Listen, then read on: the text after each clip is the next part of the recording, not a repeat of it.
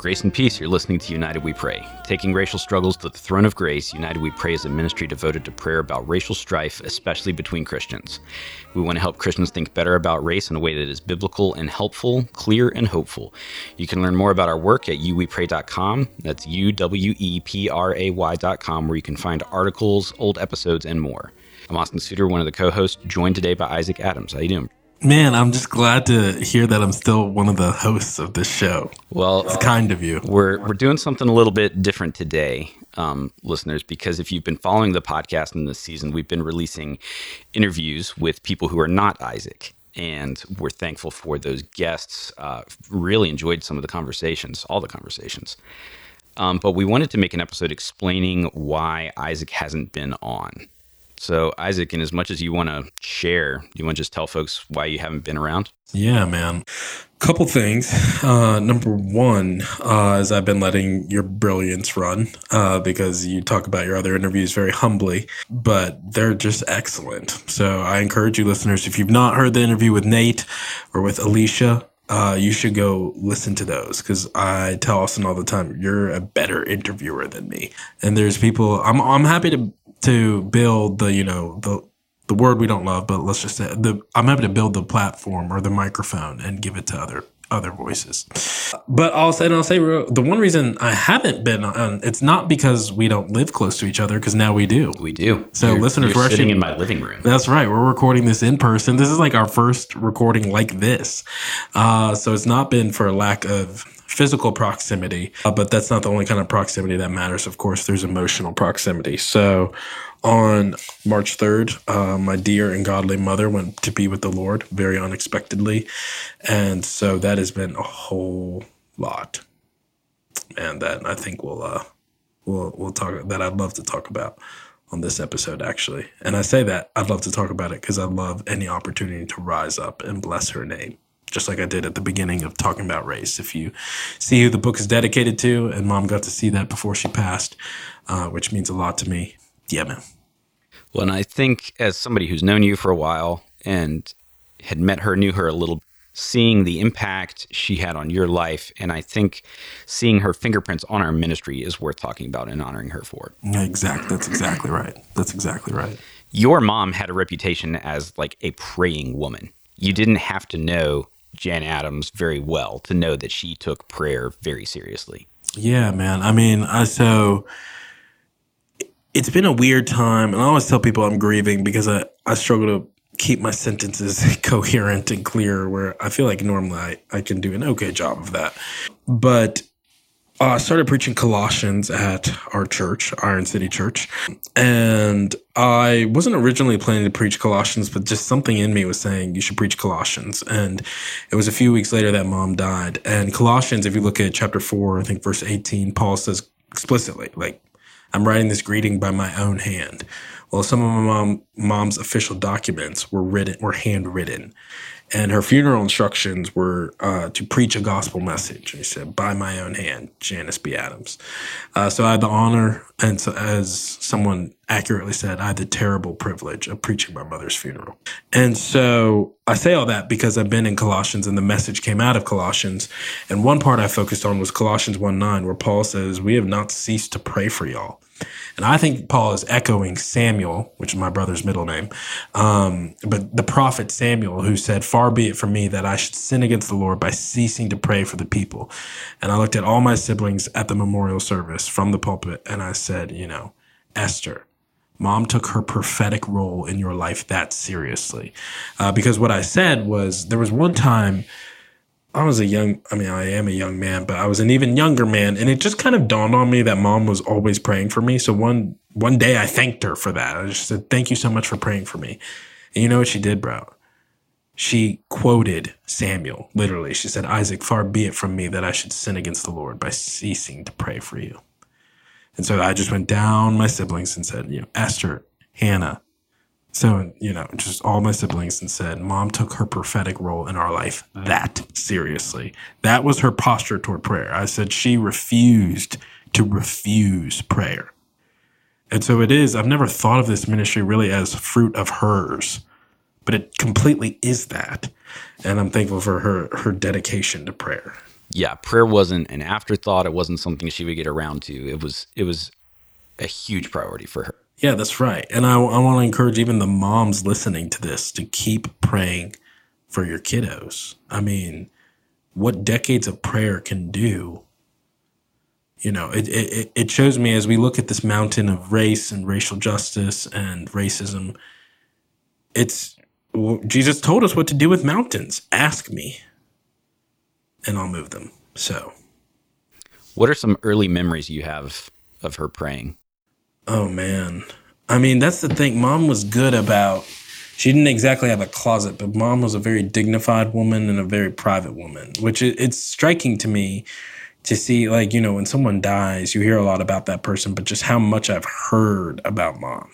Like learned? Yeah, learned and just heard other people. Like, you would think this very private person, people wouldn't know tons, but like testimonies are just coming out of the left and right of mom and her faithfulness. So, like, I mean, I remember she gave me a little Battle Zone Bible.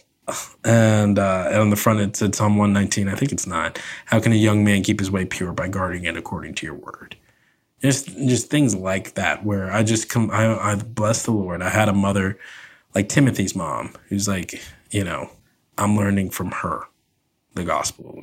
So she's my favorite. I love Dever, love Grimke, love Spurgeon. Mom has always been my favorite theologian. So I know that's not a specific memory of her praying per se, but I don't have that probably because she was always just praying privately. Right. This is pre-podcast where, she was just obeying Matthew 6 and, doing it in private. So I'm struck reading our aims and the aims you put together for us as a ministry and thinking about being prayerful. The son of Jan Adams wrote that. You know what I mean? Mm-hmm. Like I've been thinking a lot about this. Just the influence she has had on our ministry. I'm just super grateful. Yeah. I mean, that's the thing. It's like I feel like I look up and I see more of her fingerprints on things, and I think the Lord is doing that probably in all our lives, but it's like HD in terms of mom's life right now. This comes at a hard. I mean, when is a good time to lose your mom, right? Right. But this is kind of an especially hard time for this to be hitting you. It strikes me. Yeah, I mean, I had just left DC, which is where she was. Where she was, where I was with her, where she birthed me and my 4 siblings, all of us in the same hospital, all grew up in the same house, And, I'll just speak for a moment to this. She said early on when I told her about finding a church, she was like, that's great. That's wonderful. And I said, yeah, it's in Birmingham. And very uncharacteristically, she recoiled in horror. She said, oh, Isaac, I told the Lord I would never step foot in that city after what they did to those 4 little girls. Of course, she was referring to the Birmingham bombing, the 60th anniversary of that being next year. And, I've been reflecting on that because I've been thinking about, King and his life.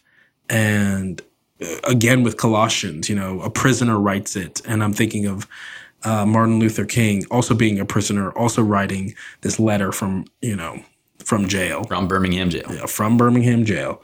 So, it was just eerie being in Colossians, like this handwritten letter. This is how my mom signs it off, and just all the ways these things are coalescing. When King writes his letter, mom is 13 years old.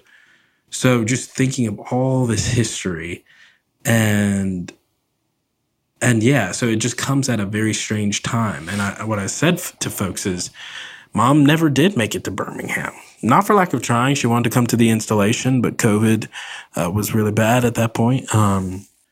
And she had plans to be here, March 18th. I was going to go pick her up. And the Lord had plans for her to be in a better city. And so I leave that there. But it's just eerie how those things came together.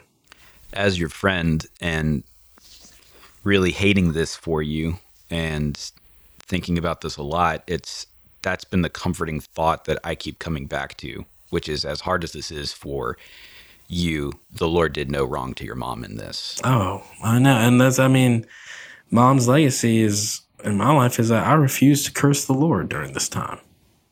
That's the last thing she'd want, right? Right. She like, I'll only continue to bless the Lord. I'm thankful for all the time He gave me with her, all the years. So it's just, there's so much good that I'm deeply encouraged while being deeply sad. And that sounds a lot like the Christian life. Yeah. So yes, so that's where I've been attending, preaching your mother's funeral. I mean, writing your mom's obituary is a tender and terrible experience. It's a strange thing. And so getting, I come from a big family, linking up with family, working through all that. And grief is just so many things. It's disruptive, expensive, exhausting. I mean, it's so many things. And there's the added just hook on the back end, which is when you lose someone that important, you've also lost your support system that you usually go to for hard things. Yeah. What do you do at that point? It's really hard. So yeah, man. Anything else you want to talk about with her? Any other memories you want to share? Qualities, ways she taught you? I mean, I'll just to put a bow on the conversation. So when the one where she was like, I told the Lord I'd never step foot in that city. I remember texting Mark Dever, who prayed at her memorial service, which was wonderful. I remember texting him and saying, we're off to a great start over here, But, Mom came around and she later texted me saying, I love you. I'll support you wherever you go. Talking about how she, be praying for me and all these things. And then at some point she said, you can go, but you can leave my grandkids here with me. So no, man, I mean, this was just the most incredible person, and to lose them it's devastating in so many regards. And so, but man, seeing the way the memorial service came together, and just seeing her life and what, I think it's often we want to pray one prayer and watch the mountains move. And the Lord can do that. But there's something about a life of prayer that is its own sermon. Oh, yeah. One of my pastors at ICC often says this: time as a way of testing the genuineness of our desires. And Mom was tested in life a lot, but proved to be genuine. And would that be the truth for you and me? Oh, yeah. Like the thought that when I die, folks will talk about me the way that they talk about your mom is like, that's kind of off the table. I could hope for something. If I can get some fraction of that. Oh, same here, bro. I mean, same here. So yeah, man. So that's, and bro, and I truly am happy, the ministry, I think we should say, another place we've been is establishing this ministry still building it, still getting a lot of good trellis set up so we can really be off to the races. So I'm excited for that too. I'm excited for that too. And even to be recording this in my living room, looking at you. Yes. We've been doing this work together for I don't know how long. But we haven't lived in the same city since 2015. Mm-hmm. That's right. And so the Lord is doing a new thing, building a new thing, helping a new thing. Yeah, man, I'm excited about. Well, and as much as we're doing, watch this transition, bro. This is why you pay me. In as much as we're doing a new thing, let's continue to do the old things. Come on, somebody. That we were taught. There it is.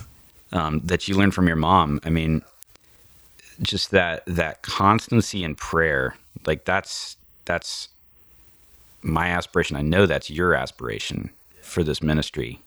Yeah, and it's hard, man. It's hard to keep praying for the same stuff. Oh, and when you're dealing with something like racism in the church, I mean, it's so tempting to be bitter and to get mad instead of prayerful. Yeah. Mm-hmm. I want to do everything but pray sometimes. Mm-hmm.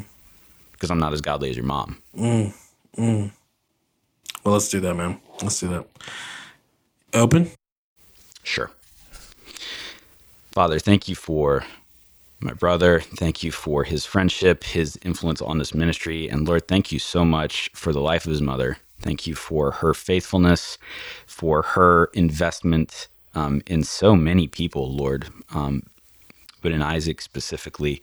Thank you for the ways she taught him and others how to pray, for the way she modeled that, and for the impact it's had even on this ministry.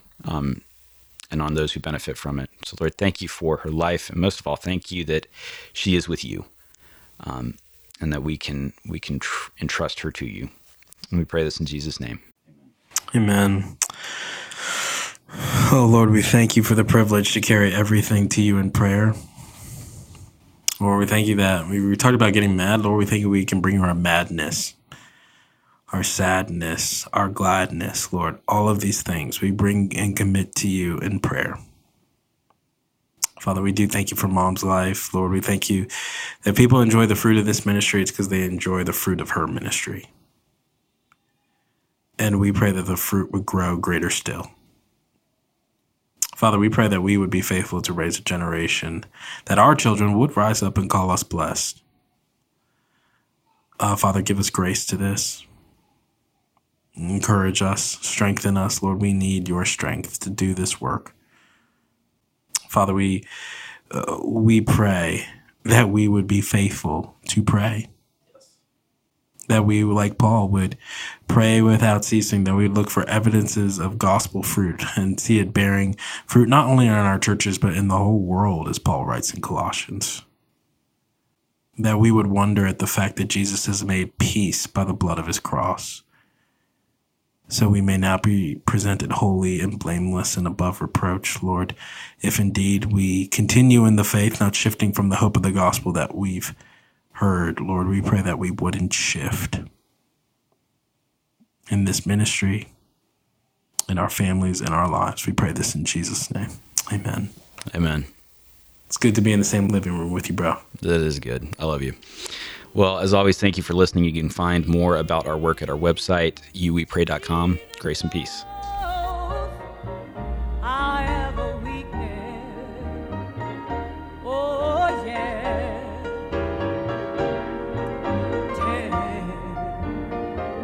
Everything to God in prayer.